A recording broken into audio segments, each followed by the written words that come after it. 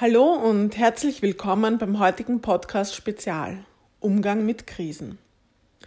Wenn das vielleicht die erste Podcast-Folge von Personalentwicklung Pro ist, die Sie sich anhören, dann möchte ich mich ganz kurz vorstellen. Mein Name ist Simone Piebenig. Gemeinsam mit meinem Kollegen Manuel Rieger leite ich unseren Verein Personalentwicklung Pro. Dabei bieten wir externe Personalentwicklung für überwiegend Klein- und Mittelbetriebe an, aber auch Privatpersonen zählen zu unserem Klientel, nämlich jene, die sich weiterentwickeln möchten, neugierig sind, neue Ansätze und Sichtweisen kennenlernen wollen. Diese persönliche Weiterentwicklung kann auf ganz unterschiedliche Art und Weise bei uns stattfinden. In Workshops, Einzelcoachings oder Einzelsupervisionen, Gruppen- oder Teamsupervisionen. Oder Sie für sich ganz alleine, nämlich völlig zeit- und ortsunabhängig mittels unseren Online-Kursen auf Weiterbildungen online. Auf welchem Wege auch immer, im Fokus steht bei uns immer die Kommunikation und der konstruktive Umgang mit Konflikten. Das sehen wir als Schlüssel für jegliche Form von persönlicher Weiterentwicklung an. Kommunikation kann dabei auf zwei unterschiedlichen Wegen stattfinden. Die Kommunikation nach außen, die interpersonelle Kommunikation, also Sie und ein Mensch aus Ihrem Umfeld, oder nach innen, die intrapersonelle Kommunikation, Sie mit sich selbst. Dieser Podcast-Spezial beschäftigt sich überwiegend mit der intrapersonellen Kommunikation, also Ihrer Kommunikation mit sich selbst. Podcast-Spezial deshalb, weil er in einer ganz speziellen Zeit entsteht. Das Entstehungsdatum dieses Podcasts ist Ende März 2020. Ich sage das Datum heute ausnahmsweise dazu, weil es relevant ist, zu welchem Zeitpunkt er entsteht. Dieser Podcast entsteht nämlich in einer Zeit der Krise, einer weltweiten Gesundheitskrise, und die macht mit uns Menschen derzeit sehr, sehr viel. Fangen wir gleich mit dem Wort Krise an. Das chinesische Zeichen für Krise besteht aus zwei Symbolen. Das eine bedeutet Gefahr und das andere Gelegenheit. Und das trifft für eine Krise tatsächlich zu. Zum einen bedeutet Gefahr, wir empfinden und erleben derzeit eine Bedrohung für unsere Gesundheit, mit Auswirkungen sogar auf die gesamte Weltwirtschaft und unser künftiges Leben. Und gleichzeitig ist es eine Gelegenheit, eine Chance auf Veränderung, die so niemals hätte stattfinden können. Durch nichts sonst hätten wir uns so weit aus unserer Komfortzone rausbewegt, wie wir es derzeit tun. Nie und nimmer hätten wir eine Situation erfahren, bei der wir so intensiv über unser Leben nachdenken wie jetzt. Und nichts hätte vermutlich unsere gesellschaftlichen Werte und auch unsere eigenen Werte so über den Haufen geworfen als die Corona-Krise. Resilienz, oftmals belächelt als nur irgendein neues Schlagwort, ist wichtiger denn je geworden. Resilienz bedeutet Widerstandskraft, ist das Ziel unserer Ausbildungen, die wir anbieten. Gut in Kommunikation, auf sämtlichen Ebenen, verbal wie nonverbal, mit anderen und mit sich selbst zu sein, aber auch der konstruktive Umgang mit Konflikten macht uns widerstandsfähig gegen die unterschiedlichsten Einflussfaktoren und Herausforderungen, die das Leben für uns bereitstellen. Aber sehen wir uns doch einmal die aktuelle Lage an und was diese mit uns macht. Sie finden zwar viele Tipps und Tricks für diese Zeit, aber wissen Sie dann auch, was gerade mit Ihnen geschieht? Es wurden bereits einige sehr einschneidende Maßnahmen gesetzt, die unser aller Leben beeinflussen, beeinträchtigen und vor allem einschränken. Dieses Einschränken ist die größte Umstellung für uns. Gerade in einem Land wie Österreich sind wir es gewohnt, uns frei zu bewegen, sozial abgesichert zu sein und genießen Vertrauen in unsere Rechtsstaatlichkeit. Wir sind eines der reichsten und lebenswertesten Länder der Welt, sind volle Supermärkte und Geschäfte gewohnt Und woran es uns fehlt, das bestellen wir einfach bequem online und wird uns 2 Tage später vor die Haustüre geliefert. Wir sind es gewohnt, Freunde zu treffen, auszugehen, genießen, dabei gutes Essen oder auch mal einen Cocktail zu konsumieren. Die aktuelle Situation, in der wir uns befinden, ist jedoch anders, als wir es seit einigen Jahrzehnten gewohnt sind. Wir können all das, was ich gerade aufgezählt habe, nicht mehr uneingeschränkt und frei tun. Geschäfte bis auf Supermärkte sind geschlossen. Supermärkte selbst sind nicht mehr so üppig gefüllt wie sonst. Soziale Kontakte wurden auf ein absolutes Minimum beschränkt. Und wenn wir dies nicht befolgen, werden wir von der Polizei ermahnt oder vielleicht sogar abgestraft. Seit kurzem werden wir auch angehalten, Schutzmasken zu tragen, wenn wir das Haus verlassen. Egal, wie man nun zu diesen Maßnahmen steht, das möchte ich hier an dieser Stelle auch gar nicht kommentieren, zumindest ein Teil von uns, nämlich jener, der Angst um unsere Gesundheit hat, sagt uns, dass dies notwendig und gut ist, um diese Krise zu überstehen. Und selbst wenn wir die Maßnahmen zu 100% unterstützen, so macht die aktuelle Situation etwas mit uns. Was die soziale Isolation und diese Einschränkungen mit uns macht, das möchte ich mir mit Ihnen ganz kurz anschauen. Und erst dann kann man aus diesen Erkenntnissen heraus überlegen, was sinnvolle Handlungsempfehlungen sind, um mit der aktuellen Situation gut umgehen zu können. Fakt ist jedenfalls, durch die gesetzten Maßnahmen wie Ausgangsbeschränkungen, Minimierung der sozialen Kontakte, Homeoffice etc. befinden wir uns derzeit in häuslicher Isolation. Über die Nebenwirkungen von dieser häuslichen Isolation wird jedoch noch viel zu wenig gesprochen. Wenn Sie in die Apotheke gehen und sich ein Medikament abholen, bekommen Sie zu diesem ja auch einen Beipackzettel über die Nebenwirkungen. Das hat auch einen ganz wichtigen Grund. Diese Information über die Nebenwirkungen heißt, dass es zwar weniger wahrscheinlich ist, dass sie eintreten, aber es kann passieren. Und dann wissen Sie, falls diese Nebenwirkungen eintreten, dass auch das völlig normal ist. Das hilft den betroffenen Personen insofern, als dass sie wissen, wenn diese Nebenwirkungen eintreten, dann ist das normal und die Schuld oder das Versagen liegt nicht bei einem selbst. Das gibt Sicherheit und man kann besser damit umgehen. Die aktuellen Maßnahmen, also die uns verschrieben wurden, um uns vor einer Infektion mit Covid-19 zu schützen, heißen soziale Isolation. Und diese haben auch Nebenwirkungen.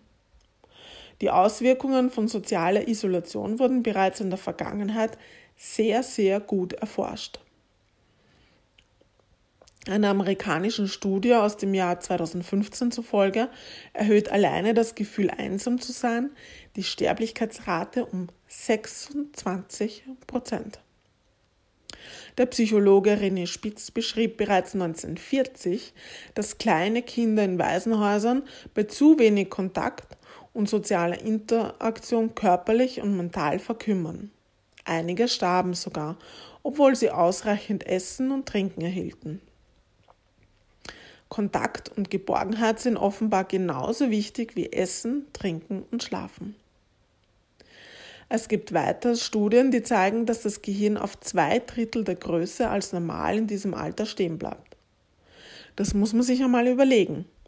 Das bestätigt einmal mehr, dass unser Gehirn nicht nur für biologische und psychische Prozesse zuständig ist, sondern auch für unsere sozialen Prozesse. Unser Gehirn ist ein soziales Organ, ein Beziehungsorgan. Eine norwegische Studie über soziale Isolation bei Kindern und Jugendlichen hat gezeigt, dass jene ohne enge Freunde, denen sie sich anvertrauen können, signifikant mehr depressive Symptome aufweisen als jene mit engen Freunden. Bei Mädchen ist der Anteil dabei noch höher als bei Burschen. Bei Strafgefangenen in Einzelhaft sieht man das auch sehr gut. Sie bekommen ja soziale Isolation als Strafe verschrieben. Hier muss eine Psychologin regelmäßig überprüfen, dass diese keinen Selbstverlust und keinen Realitätsverlust erleiden. Wir vergessen aber leider sehr oft, dass es auch viele Menschen in der Mitte unserer Gesellschaft gibt, die permanent sozialer Isolation ausgesetzt sind, auch ohne weltweiten Krisen. Menschen mit Behinderung, mit chronischen Krankheiten und auch Alleinerziehende. Diese müssen sich oft entscheiden zwischen der Elternrolle und ihrem Leben als Frau oder Mann. Bis hin zu Hochbegabten, die auch oft mit sozialer Isolation konfrontiert sind. Für diese wurde beispielsweise an der Sir Karl Popper Schule von Renate Wustinger der Gegenstand KOSO, Kommunikation und Sozialkompetenz, entwickelt.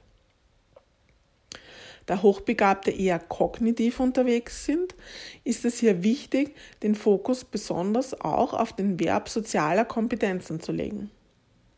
Also fernab von Corona sieht man, dass auch in unter Anführungszeichen normalen Zeiten viele Menschen unter sozialer Isolation leiden. Und vielleicht wird es jetzt möglich, dadurch, dass jetzt eine große Masse damit konfrontiert wird, dass man sich in diese Menschen besser hineinfühlen kann, um vielleicht nach dieser Krise diese Menschen besser in unsere Gesellschaft integrieren zu können. Denn wir Menschen sind seit Beginn an, seit prähistorischen Zeiten darauf angewiesen, in Gemeinschaft zu leben, um zu überleben und Gefahren abzuwehren. Daraus hat sich wohl eine Art Mechanismus entwickelt. Wir fühlen uns in der Gemeinschaft vor drohenden Gefahren mehr geschützt als alleine, und wenn wir alleine sind, diesen Schutz der Gruppe verlieren, dann gerät unser Körper in Alarmbereitschaft und schüttet Stresshormone aus, wie Cortisol. Zahlreiche Untersuchungen zeigen, dass der Spiegel dieses Hormons im Blut in Stresssituationen dauerhaft erhöht ist. Auch Blutdruck, Puls und der Blutzuckerspiegel erhöhen sich und das Immunsystem wird geschwächt. Durch den erhöhten Cortisolspiegel und den damit einhergehenden Auswirkungen steigt die Wahrscheinlichkeit für zahlreiche Krankheiten wie Depressionen, Angsterkrankungen, Herzinfarkt, Schlaganfall, Krebs und Demenz. Die Wissenschaftlerin Juliane Holt-Lunstad hat in einer Studie gezeigt, dass Menschen mit funktionierenden sozialen Interaktionen seltener an diesen Krankheiten leiden. Das Problem ist aber nicht nur, dass das Stresshormon Cortisol raufgeht, sondern dass parallel dazu die Glückshormone, wie zum Beispiel Oxytocin, man kennt das auch als das Kuschelhormon, gefolgt von Serotonin und Endorphin runtergehen. Das heißt, soziale Isolation hat sowohl psychische als auch psychosomatische Nebenwirkungen. Das Touch Research Institute in Miami beschäftigt sich beispielsweise nur damit, was bei Berührung von Haut zu Haut passiert. Zum Beispiel wird die Aufmerksamkeit erhöht, die Gewichtszunahme bei Frühgeborenen wird gefördert, depressive Symptome werden gelindert, Schmerz- und Stresssymptome reduziert und die Immunfunktion verbessert.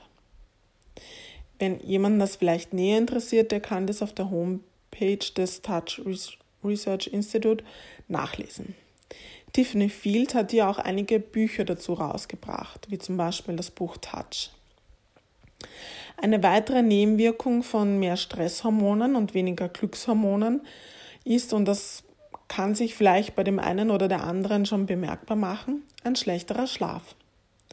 Wenn wir nicht regelmäßig 7 bis 7,5 Stunden schlafen und dabei einen wirklich gesunden Schlaf haben, dann sind wir am nächsten Tag kognitiv um 20% schlechter drauf und auch emotional schlechter drauf. Die T-Lymphozyten, die für unsere Immunabwehr zuständig sind, werden um 30% runtergefahren. Das bedeutet, die Infektanfälligkeit steigt. So, ich weiß, das klingt jetzt einmal alles ganz furchtbar und soll ganz sicher nicht jetzt noch mehr Angst und Stress bei Ihnen auslösen. Im Gegenteil. Denken wir nochmal an den Beipackzettel. Da stehen mögliche Nebenwirkungen drin, die auftreten können. Und das ist dann immer noch normal. Und die gute Nachricht ist, wenn ich weiß, welche Nebenwirkungen auftreten können, dann kann ich auch besser damit umgehen, wenn sie auftreten, beziehungsweise kann ich auch präventiv schon sehr viel machen, dass es gar nicht so weit kommt. Und darauf möchte ich jetzt im nächsten Teil dieses Podcasts näher eingehen. Was kann ich also tun, um mein Stresslevel, meine Stresshormone zu senken und meine Glückshormone zu erhöhen? Der erste ganz wesentliche und wichtige Punkt ist, anerkennen, was ist. Unsere Teilnehmerinnen und Teilnehmer und vor allem Klientinnen und Klienten kennen die Aussage bereits. You fight with reality, you lose. Aber nur in 100% der Fälle. Manche kennen vielleicht auch das Gedicht der anonymen Alkoholiker, das lautet: Gott, gib mir die Gelassenheit, Dinge hinzunehmen, die ich nicht ändern kann, den Mut, Dinge zu ändern, die ich ändern kann, und die Weisheit, das eine vom anderen zu unterscheiden. Und das trifft es sehr, sehr gut. Anerkennen, was ist, heißt also zu akzeptieren, dass wir jetzt soziale Isolation verschrieben bekommen haben. Wir sollten unser Haus nicht verlassen oder nur um notwendige Arbeiten zu verrichten, die notwendigsten Dinge zu erledigen, wie Einkäufe oder andere Menschen zu versorgen, die zur Risikogruppe gehören und sich auch sonst nicht mehr selbst versorgen können, und für Bewegung an der frischen Luft, was eine ganz wichtige Sache ist, um diese Zeit gut zu überstehen. Anerkennen, was ist, heißt zu akzeptieren, dass es jetzt nun mal Dinge gibt, an die man sich halten muss und die auch jetzt nicht abänderbar sind. You fight with reality, you lose. Wichtig ist, unterscheiden zu können, was sich denn in der derzeitigen Situation ändern kann. Denn das, was wir derzeit erleben, ist ein gewisser Kontrollverlust. Ich kann vieles in Bezug auf meine Arbeit nicht mehr kontrollieren. Ich kann nicht mehr kontrollieren, wen ich wo treffe. Ich muss eine Schutzmaske tragen. Ich weiß auch nicht, wann ich mein Leben wieder so leben darf, wie ich es vorher habe. Ich habe kein Enddatum. Ja? Darauf kann ich unterschiedlich reagieren. Ich kann reagieren mit Angst, mit Ärger, mit Frustration, je nachdem, aus welcher Ecke ich komme. Toll ist es, wenn man sagen kann, da ist die Grenze, das kann ich nicht ändern, das kann ich nicht kontrollieren und darum versuche ich es auch gar nicht unter Kontrolle zu bekommen. Und ich konzentriere mich jetzt auf jene Bereiche, die mir geblieben sind, wo ich noch sehr wohl gestalterisch tätig sein kann. Das erste, worauf ich Einfluss nehmen könnte, ist zum Beispiel mein Schlaf. Achten Sie darauf, dass Ihre Schlafqualität wieder besser wird. Machen Sie sich schlau, was es da an gesunden Möglichkeiten gibt. Baldrian, Melatonin, das können Sie in Ihrer Apotheke nachfragen. Da gibt es Nahrungsergänzungsmittel, homöopathische Dinge, Schlaftees, was auch immer. Tun Sie, was auch immer Sie tun können, um Ihre Schlafqualität zu erhöhen. Dazu gehört auch, auf das Mittagsschläfchen zu verzichten. Ich weiß, aus eigener Erfahrung, dass es verführerisch ist, wenn man Homeoffice hat, dass man sich nach dem Essen kurz hinlegt. Aber auch darunter leidet Ihre Schlafqualität in der Nacht. 7 bis 7,5 Stunden Schlaf sind unverhandelbar. Das ist die Basis für kognitive Leistungsfähigkeit und emotionale Stabilität. Das könnte der erste Schritt sein, daran zu arbeiten.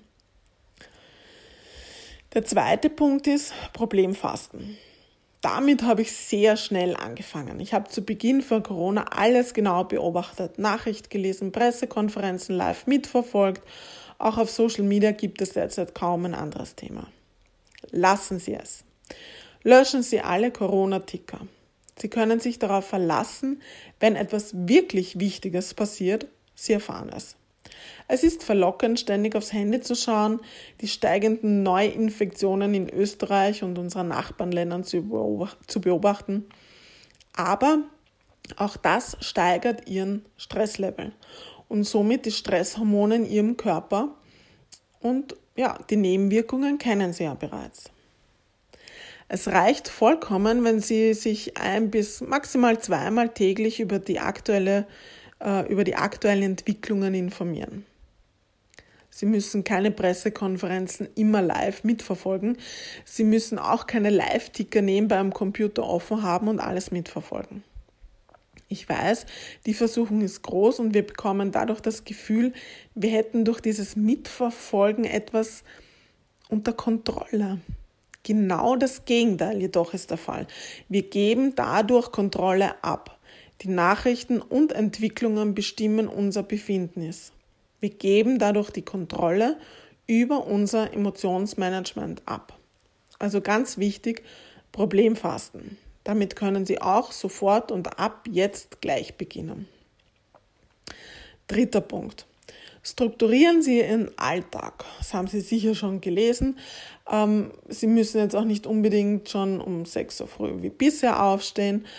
Sie können das natürlich etwas nach hinten verschieben, 7, 7:30 Uhr. Aber behalten Sie eine Struktur bei.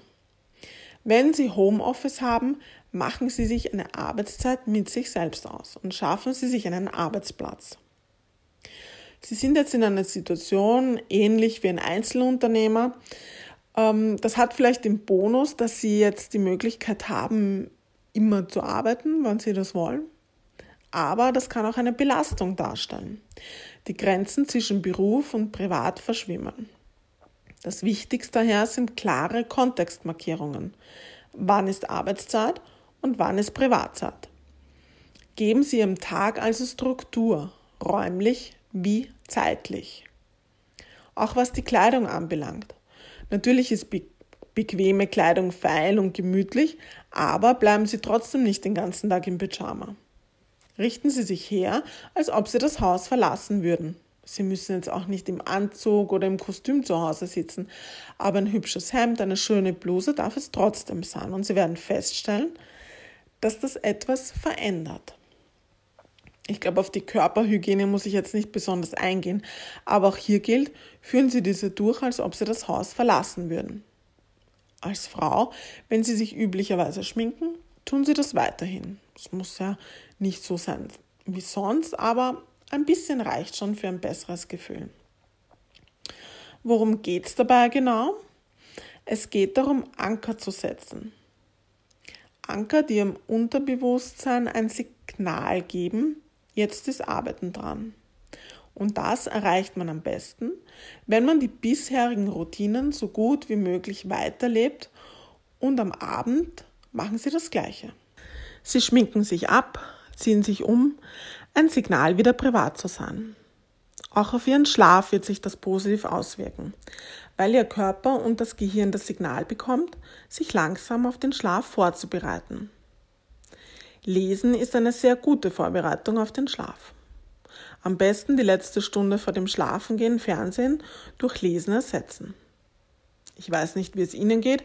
Wenn ich vorm Schlafengehen lese, werde ich immer total müde. Aber auch sonst, nicht nur vor dem Schlafengehen, bietet die aktuelle Situation eine gute Gelegenheit dafür, jene Bücher zu lesen, die noch ungelesen in Ihrem Regal stehen. Ich bin mir sicher, da geht es Ihnen ähnlich wie mir. Ich habe hier so viele interessante Bücher, für die ich noch keine Zeit gefunden habe. Überlegen Sie sich, was es noch an Dingen gibt, für die Sie sonst keine Zeit haben. Wie Meditieren zum Beispiel. Lange als esoterischer Hokuspokus abgetan, zeigt sich die Wirkung von Meditation im Gehirn nachweislich. Auch hier gibt es schon zahlreiche Studien über die positiven Auswirkungen von Meditation. Neurowissenschaftler haben sich zum Beispiel mit der neuronalen Plastizität des Gehirns beschäftigt und festgestellt, dass Achtsamkeitspraxis und Meditation die Hirnstruktur messbar und positiv beeinflussen. Konkret bedeutet das, dass durch Meditation neue neuronale Verbindungen gebildet werden, die Glücksbotenstoffe produzieren. Blutuntersuchungen wiesen nach Meditationen eine deutliche Verbesserung des Immunsystems nach. Bemerkenswert ist auch, dass Meditation die Aktivität des Angstareals, das sitzt in der Amygdala unseres Gehirns, dämpft. Gleichzeitig wird der frontale Kortex, der für unsere Konzentration zuständig ist, aktiviert und wir können uns besser konzentrieren. Auch die neuronale Neubildung wird dadurch angeregt, etwas, das auch Demenz vorbeugen konnte. Und das Gute ist, man braucht kein Seminar oder irgendwelche anderen großen Anleitungen. Es geht ganz einfach. Man setzt sich hin, konzentriert sich auf seinen Atem und lächelt leicht. Lächeln kann so ein Symbol für den aktiven Widerstand gegen die Krise sein. Das ist Resilienz. Bekommen Sie dabei mit, wie Sie, wenn Sie leicht lächeln, auf neue Ideen und Gedanken kommen. Wir werden in einer der nächsten Podcast-Folgen vielleicht auch die eine oder andere Meditation vorstellen. Zusätzlich zum Meditieren ist es jetzt eine gute Gelegenheit, einen achtsamen Lebensstil zu führen. Achten Sie öfters am Tag auf Ihre Atmung. Achten Sie trotz aller Umstände gerade auf Dinge, für die Sie dankbar sind. Apropos dankbar sein, bei der Gelegenheit, jetzt wäre auch die richtige Zeit dafür, ein Dankbarkeitsbuch zu beginnen. Martin Seligmann, ehemaliger Präsident der Psychologenvereinigung, empfiehlt das. Er hat eine wirklich große Studie dazu gemacht. Schreiben Sie jeden Tag am Ende des Tages 3 Dinge auf, für die Sie dankbar sind. Trotz allem, was gerade rund um uns passiert, gibt es dennoch vieles, wofür wir dankbar sein können. Ich empfehle das meinen Klientinnen und Klienten auch in unter Anführungszeichen Friedenszeiten, aber da hat man dann oft Ausreden, dass man für sowas keine Zeit hat. Aber jetzt haben Sie keine Ausrede mehr. Vorausgesetzt, Sie arbeiten derzeit nicht in einem Bereich, wo Sie vielleicht rund um die Uhr im Einsatz sind. Ich denke, die meisten von uns machen derzeit Homeoffice und da kann man die gerade vorgestellten Dinge ganz gut umsetzen. Womit Sie noch starten könnten, wäre zum Beispiel Yoga. Auch dazu gibt es zahlreiche kostenlose Online-Videos. Yoga ist für Körper und Geist gut und auch für Ihre Schlafqualität.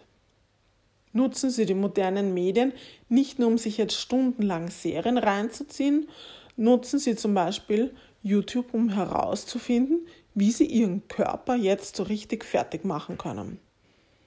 Da gibt es zum Beispiel das 7 Minuten NASA-Training oder einfache Zirkeltrainings, die man mit sich selbst zu Hause machen kann. Das erhöht das Wachstumshormon, die Schlafqualität und auch die Glückshormone. Auch wenn es Ausgangsbeschränkungen gibt, alleine oder mit einer gleichen Haushalt lebenden Person können Sie rausgehen. Nutzen Sie das auch, so oft wie möglich. Spielen Sie vermehrt. Und damit meine ich nicht Online-Spiele. Wenn Sie kleinere Kinder zu Hause haben, machen Sie das vermutlich automatisch. Aber auch ohne Kinder. Holen Sie das alte Mensch ärgere dich nicht aus dem Kasten raus oder Ihre Zockerkarten. Gehen Sie Frisbee spielen oder Ball spielen. Nämlich beim Spielen schütten wir Glückshormone aus. Ich habe da auch schon viele kreative Lösungen gesehen. Federball spielen mit dem Nachbarn über die Thujenhecke, Nachbarn, die bei geöffneter Haustür über den Gang gemeinsam, aber doch jeder für sich Gymnastikübungen am Sessel macht. Seien Sie kreativ, man kann trotz alledem gemeinsam sein, dabei Abstand halten und dennoch mit anderen in Kontakt sein. Ein ganz, ganz wesentlicher Punkt, um positiv zu bleiben, ist Gutes tun. Das kann man in den eigenen 4 Wänden tun, aber auch per Telefon, per E-Mail, Skype, FaceTime. Wir haben mittlerweile unendlich viele Kanäle, um mit anderen Menschen in Kontakt treten zu können. Oder rufen Sie Ihrem Nachbarn einfach mal ein freundliches Wort zu. Ich habe es vorher schon mal kurz erwähnt. Ich habe letztens einen netten Artikel gelesen, wo sich Nachbarn in ihrem Wohnhaus, die vis-à-vis voneinander wohnen, jeweils einen Sessel in die Tür gestellt haben, ein kleines Tischchen für Tee oder Kaffee gerichtet haben und so über den Gang miteinander gesprochen haben. Und dann in weiterer Folge haben sie sogar gemeinsam etwas Bewegung gemacht, jeder für sich, zum Beispiel Schulterkreisen, Beine kreisen und so weiter. Wenn Sie Nachbarn haben, die zur Risikogruppe gehören und Sie nicht, da zu helfen verschafft Ihnen auch eine bessere Schlafqualität in der Nacht. Anderen helfen ist eine der stärksten Maßnahmen, um die Glückshormone zu erhöhen. Ich habe es schon mehrmals erwähnt, ganz wichtig ist es eben, solange es geht, rausgehen, in die Natur, an die frische Luft und wenn das Wetter es zulässt, auch Sonne zu tanken. Wenn es aber vielleicht tatsächlich dazu kommen sollte, dass wir nicht mehr raus können, wovon ich nicht ausgehe, gibt es zu Hause noch weitere Möglichkeiten, die eigenen Glückshormone zu steigern. Das klingt jetzt vielleicht ein bisschen blöd, aber, dazu gibt es nämlich auch schon Studien, berühren Sie Ihre Pflanze. Auch das erhöht den eigenen Oxytocinspiegel. Es ist fast so gut wie einen anderen Menschen zu berühren, fast so gut wie Haut eines anderen Menschen zu berühren. Eine weitere Möglichkeit, den Oxytocinspiegel zu erhöhen, ist Augenkontakt. Das hebt die Glückshormone. Wenn Sie allein zu Hause sind, nutzen Sie Skype, um mit anderen Menschen Augenkontakt herzustellen. Oder haben Sie auf der Straße Augenkontakt oder mit dem Nachbarn. Ich merke es selbst, ich habe beruflich regelmäßig Videokonferenzen. Es tut mir einfach gut, wenn ich anderen Menschen sehe, wenn ich in einem Meeting den anderen in die Augen schauen kann. Dabei geht es nicht nur darum, andere zu sehen, sondern wir brauchen es auch, selbst gesehen zu werden. Jetzt in einer Zeit, in der in den meisten Bereichen Entschleunigung stattfindet, wäre es auch eine gute Zeit, über sein Leben nachzudenken. Manche müssen das vielleicht zwangsläufig machen, weil sie sich durch die aktuelle Situation neu orientieren müssen. Aber für alle gilt, denken Sie über Ihr Leben nach, über Ihre Ziele, und zwar auf 2 Varianten. Zum einen machen Sie sich Ziele für heute, morgen und die nächste Woche. Also setzen Sie sich Ziele für die Zeit der Isolation. Und zum anderen definieren Sie auch Ziele für danach. Ziele, wenn der Alltag wieder langsam einkehrt, weil dann wird dafür wieder weniger Platz sein. Denken Sie auch darüber nach, was Sie wirtschaftlich machen, wenn es wieder losgeht. Heiner Flassbeck, einer der führenden Volkswirtschaftler in Österreich, spricht von einer wirtschaftlichen Atempause. Er definiert das so: Die Wirtschaft hält gewissermaßen den Atem an und kehrt zu den alten Verhaltensweisen zurück, sobald die Luft im wahrsten Sinne des Wortes wieder rein ist. Irgendwann, wenn die Wirtschaft wieder Fahrt aufnimmt, irgendwann wird es mit Sicherheit wieder weitergehen, vielleicht im Sommer, wir werden sehen, dann wird es auf jeden Fall Nachholbedarf geben. Je nachdem, in welchem Bereich Sie arbeiten, aber wenn Sie vielleicht selbstständig sind, dann könnte das wirtschaftlich beste zweite Halbjahr in Ihrem Leben werden. Das kann und muss geplant werden. Es wird Nachholbedarf geben, das ist fix. Planen Sie dafür. In den vorangegangenen Podcasts hat Manuel schon davon erzählt, wie man sich Ziele setzt und hat dabei auch unter anderem die SMART-Formel vorgestellt. Ich möchte das ganz kurz nochmal wiederholen. Das heißt, dass ein gut formuliertes Ziel mit Aussicht auf Erreichung und Erfolg bestimmte Kriterien erfüllen sollte. Es sollte spezifisch sein, das heißt konkret formuliert sein. Es sollte messbar sein, ausreichend attraktiv. Es sollte realistisch zu erreichen sein und terminiert, das heißt mit einem Datum versehen. Ich persönlich möchte dem SMART noch gerne ein S hinzufügen. Und zwar das S für Sinn, macht daraus SMARTS. Bei unserem logosystemischen Ansatz steht der Sinn auch an vorderster Front. Also finde ich, dass auch beim Setzen von Zielen genauer hinterfragt werden sollte, ob dieses Ziel denn wirklich auch Sinn macht. Manchmal streben wir nach Dingen, die dann im Nachhinein betrachtet gar nicht so sehr Sinn machen. Wenn ich mir zum Beispiel als Ziel nehme, 1 Million Euro auf meinem Konto zu haben, dann erfüllt das die SMART-Kriterien. Es ist konkret, es ist messbar, es ist attraktiv, je nachdem, was Sie mitbringen, vermutlich auch realistisch, und ich kann es terminieren, also zum Beispiel mit 31.12.2021. Im ersten Moment werden Sie sich jetzt vielleicht denken, nee, sicher macht das Sinn, 1 Million Euro auf meinem Konto zu haben. Ja, stimmt auch. Das hätten wir alle gern und bringt viele Annehmlichkeiten und auch Sicherheit mit sich. Aber ist es einerseits wirklich das, was Sie am Ende des Tages glücklich macht? Steht sich der Einsatz, den Sie dafür leisten müssen, die Opfer, die Sie dafür erbringen müssen, dafür? Oder gibt es vielleicht etwas statt dieser Million, das sich zu erreichen noch mehr lohnen würde? Nur so als kleines Gedankenexperiment am Rande, wenn Sie vielleicht dem Smart ein S für Sinn hinzufügen. Also Ziele für die Krise entwickeln ist toll und wichtig, um gut durch diese Zeit zu kommen, aber entwickeln Sie eben auch große Ziele für danach. Jetzt ist die Zeit, sich damit zu beschäftigen. Wenn Sie sich Ihre Ziele so ansehen, können Sie in diesem Zusammenhang auch überlegen, was Sie zum Erreichen dieser Ziele benötigen. Sie könnten die Zeit zum Beispiel nutzen, um etwas zu lernen. Bei der Gelegenheit möchte ich nochmal auf unsere E-Learning-Plattform Weiterbildungen online verweisen, wo Sie sich wirklich günstig, online und vollkommen zeit- und ortsunabhängig mittlerweile echt einige Kurse reinziehen können. Wir sagen das immer wieder und ich kann es gar nicht oft genug wiederholen. Kommunikation und der konstruktive Umgang mit Konflikten ist der Schlüssel für alles.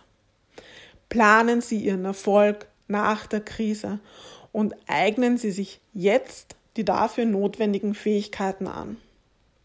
Auf Weiterbildungen online gibt es zahlreiche Kurse zu Kommunikation, Konfliktmanagement. Sie können sogar Ausbildungen machen, wie zur Konfliktbegleiterin, zum Konfliktbegleiter und zum zertifizierten Sicherheitsmitarbeiterin. Sie können sich auf unserer Plattform auch schlau darüber machen, wie Sie den Selbstwert Ihres Kindes oder Ihrer Kinder stärken und natürlich Ihren eigenen. Es stehen Ihnen auch Module zum Bereich Zivilschutz zur Verfügung, wo Sie nachlesen können, wie Sie sich in Situationen von Raub, Diebstahl, Überfall, Einbruch und so weiter am besten verhalten.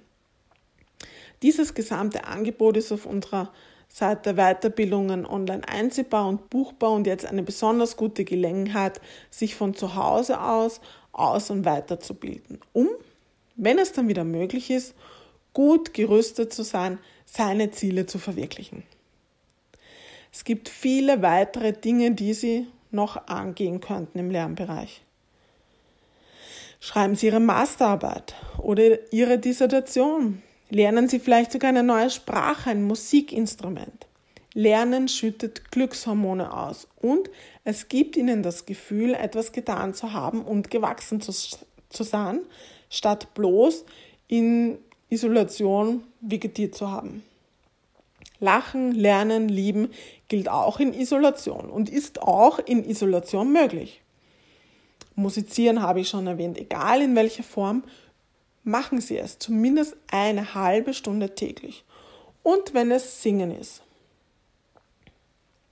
Im Zusammenhang mit der Wirtschaft spricht die Regierung von whatever it takes. Was immer es auch braucht, um die Stabilität der Arbeitsplätze und der Wirtschaft zu erhalten, wird getan werden. Viele Klientinnen und Klienten erzählen mir jedoch, dass sie die Auswirkungen bereits sehr stark spüren, die Hilfen nicht dort ankommen, wo es am dringendsten gebraucht wird und sie dadurch klarerweise Existenzängste haben, nicht mehr wissen, wie es weitergehen soll. Deshalb verständlicherweise schlecht schlafen. Daher hier noch einige weitere Tipps, was Sie in der aktuellen Situation machen können. Wichtig dabei ist, im Widerstand zu der Situation positiv bleiben. Da geht es jetzt nicht einfach nur um diese Floskel, ja, denk doch positiv, ja, das ist leichter gesagt als getan, sondern positiv bleiben im Sinne von handlungsfähig und die Kontrolle über das eigene Leben zu behalten, dort, wo es möglich ist. Man wird das jetzt machen müssen, um gegen diese Isolation, gegen diese soziale Isolation ankämpfen zu können. Ein weiterer ganz wichtiger Punkt dabei ist, und das wird in den nächsten Wochen noch in vielen Haushalten entscheidend sein, die Eskalation. Wir haben gehört, durch die Isolation steigt der Stresspegel. Cortisol, das Stresshormon, steigt. Die Glückshormone sinken. Damit steigt auch die Bereitschaft und die Wahrscheinlichkeit von Aggression zu Hause. Um hier vorbeugend zu handeln, rufen Sie sich die vorhergehenden Punkte wie Körperkontakt und Augenkontakt nochmal in Erinnerung. Das senkt den Stresslevel. Wenn Sie in einer Beziehung leben, wäre es wichtig, zumindest eine halbe Stunde am Tag Körperkontakt zu haben. Am besten nackte Haut an nackter Haut. Es muss nicht immer Sex sein, aber wichtig ist dieser Haut-an-Haut-Kontakt. Im gleichen Rhythmus, Atmen wäre auch noch eine Möglichkeit dabei. Das ist dann auch gleichzeitig meditativ. Wie gesagt, es muss nicht immer Sex sein, auch wenn es schon gut wäre, denn es ist nachgewiesen, dass Paare, die regelmäßig Sex haben, den Partner auch mehr schätzen. Auch Händchen halten tut gut. Gut wäre es präventiv, eben mehr Körperkontakt zu haben. Wenn man das nicht hat, kann es zu Lagerkoller kommen. Und Lagerkoller erhöht die Gefahr von verbaler und körperlicher Aggressivität und kann im Worst Case eben auch zu Übergriffen führen. Bislang waren ja Exit-Strategien möglich. Man ist mal raus, hat sich mit Freunden getroffen und dann war wieder alles gut. Aber das geht jetzt nicht. Darum ist es wichtig, hier andere Strategien zu finden, wenn es im wahrsten Sinne des Wortes zu eng wird. Wenn Sie also merken, dass es mit Ihrer Partnerin, mit Ihrem Partner oder auch zwischen Eltern und Kindern sehr konflikthaft wird, dann ist es das Beste, auch anzuerkennen, was ist. Wir haben es vorher schon gehört, anzuerkennen, was ist. In dem Fall anzuerkennen, oh, okay, wir haben jetzt einen Konflikt. Statistiken nach Urlauben zeigen, dass ja auch nach Urlauben geht die Trennungs- bzw. Scheidungsrate rauf. Warum? Ja, weil man nicht im täglichen Hamsterrad gefangen ist, sondern sich mit Dingen, die nicht passen, auseinandersetzen muss. Man hat Zeit und entdeckt, eigentlich kennen wir uns überhaupt noch, haben wir uns auseinandergelebt, eigentlich sind wir böse aufeinander. Und bislang hat man das aber im Alltag unterdrückt. Also ein erster Schritt, anerkennen, was ist und sich eingestehen, dass jetzt der schlechteste Zeitpunkt ist, einen Konflikt auszutragen. Ich rate das sonst nicht, aber schieben Sie diesen Konflikt konstruktiv auf. Das ist in diesem Fall und in der derzeitigen Situation besser. Konstruktiv aufschieben heißt, sich einen bestimmten Zeitpunkt auszumachen, wann man sich diesem Thema gemeinsam widmet. Zum Beispiel könnte man fixieren, 2 Wochen später nach der Beendigung der sozialen Isolation. Bis dahin wissen Sie beide, dass Sie einen Konflikt haben und darin zumindest stimmen Sie überein. Erhöhen Sie in dieser Zeit auch die Distanz. Auch das hört sich vielleicht witzig an, aber denken Sie es mal durch, bis hin zum Wechsel wieder auf per Sie. Wir wissen aus Erfahrung, dass wir oft Fremde besser behandeln als die Menschen, die wir lieben und mit denen wir eng zusammenleben. Ganz wichtig sind diese 3 Schritte. Erstens, eingestehen, ja, wir haben einen Konflikt. Zweitens, jetzt ist eine ganz schlechte Zeit dafür, ihn zu behandeln. Und drittens, einen Zeitpunkt zu fixieren, wann Sie sich diesem Konflikt widmen. Bis dahin werden wir miteinander höflich umgehen. Früher war es ja auch üblich, dass Ehepartner und auch Kindern ihren Eltern gegenüber per Sie waren. Wenn Sie sich das ersparen wollen, machen Sie mehr Liebe, wenn Sie das Glück haben, mit dem geeigneten Menschen zusammenzuleben. Eine Studie um Tanja Singer vom Max-Planck-Institut für Kognition und Neurowissenschaften zeigt, dass zusätzlich zur klassischen Meditation auch Partnerübungen wie zum Beispiel Austausch über emotionale Erfahrungen im Alltag, Einnehmen der Perspektive des Gegenübers oder auch andere wie zum Beispiel der innere Richter oder das neugierige Kind eine deutliche Senkung des Cortisolspiegels stattfindet. Und zwar um 51%. Also es zahlt sich schon aus, sich mit dem anderen auseinanderzusetzen. Diese Studie zeigt nämlich nicht nur die positive Wirkung verschiedener mentalen Trainingsmethoden auf die Reduktion von Stress und die Veränderung von Gehirnstrukturen. Sie zeigt auch, dass selbst Erwachsene ihre sozialen Fähigkeiten auf relativ einfache Weise trainieren können, nämlich durch kleine partnerschaftliche Achtsamkeitsübungen. Also, vielleicht ist es auch eine gute Gelegenheit, die Zeit zu nutzen, sich mit Ihrem Partner, Ihrer Partnerin mehr auseinanderzusetzen und ein paar Achtsamkeitsübungen mit ihr oder ihm auszuprobieren. Wenn Sie das alles schaffen, mit dieser für Sie noch nie dagewesenen Situation auf diese konstruktive Weise umzugehen und Sie sich denken können, trotz allem, alles geschieht für mich, dann können Sie auch in dieser Situation ein Vorbild für andere sein, anderen helfen, sie unterstützen, resilienter zu werden und die Zeit gut zu überstehen. Ich habe während des Podcasts oft darüber gesprochen, dass es jetzt eine gute Gelegenheit ist, dieses oder jenes zu tun, mit diesem oder jenem zu starten. Tun Sie das regelmäßig. Wenden Sie die Wie-Deck-Frage an. Das sollte immer die erste Frage sein, die man sich bei geänderten Rahmenbedingungen oder Situationen stellen sollte. Das sollten Sie immer in Ihrem Leben machen. Stellen Sie sich die Wie-Deck-Frage von Viktor Frankl. Wofür ist das eine Gelegenheit? Dadurch findet automatisch ein Perspektivenwechsel statt. Sie treten aus dieser Opferrolle raus und werden handlungsfähig. Und dann werden Sie viele Möglichkeiten finden, wofür die derzeitige Situation eine Gelegenheit ist. Nämlich vielleicht mit neuen Dingen anzufangen oder Dinge vermehrt zu tun, wie meditieren, Yoga machen, lesen, musizieren, lernen, Offline-Spiele zu machen. Anerkennen Sie, was ist.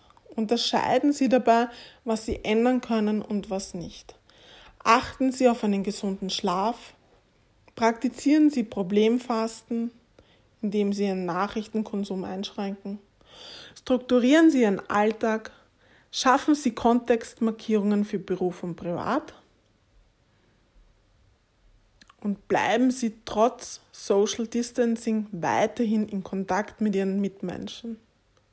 In Körperkontakt mit Ihrer Partnerin, Ihrem Partner, in Augenkontakt mit anderen Menschen auf der Straße oder in Online-Medien und per Telefon, Mail und was Ihnen noch so alles zur Verfügung steht. Und planen Sie Smart-Ziele für die Zeit der Einschränkungen und Smart-Ziele für danach. Sie sehen, es gibt eine Menge Dinge, die Sie tun können und mit all diesen Dingen behalten Sie tatsächlich die Kontrolle über Ihr Leben, nämlich dort, wo es möglich ist. Ich hoffe, Sie konnten jetzt einiges aus diesem Podcast mitnehmen. Bei Fragen wenden Sie sich jederzeit gerne per Mail an Manuel oder mich unter office@personalentwicklung.pro. Und abschließen möchte ich den heute etwas längeren Podcast mit einem Zitat von André Gide. Es entspricht einem Lebensgesetz.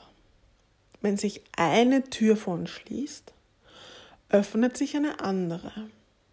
Die Tragik ist jedoch, dass man auf die geschlossene Türe blickt und die geöffnete nicht beachtet. Wende dich ab von der Tür, die man dir gerade geschlossen hat, und schau dich um, welche Türen sich für dich gerade öffnen. In diesem Sinne, schauen Sie sich um, haben Sie trotz allem Spaß dabei und ich wünsche Ihnen alles Gute und freue mich bereits auf das nächste Mal.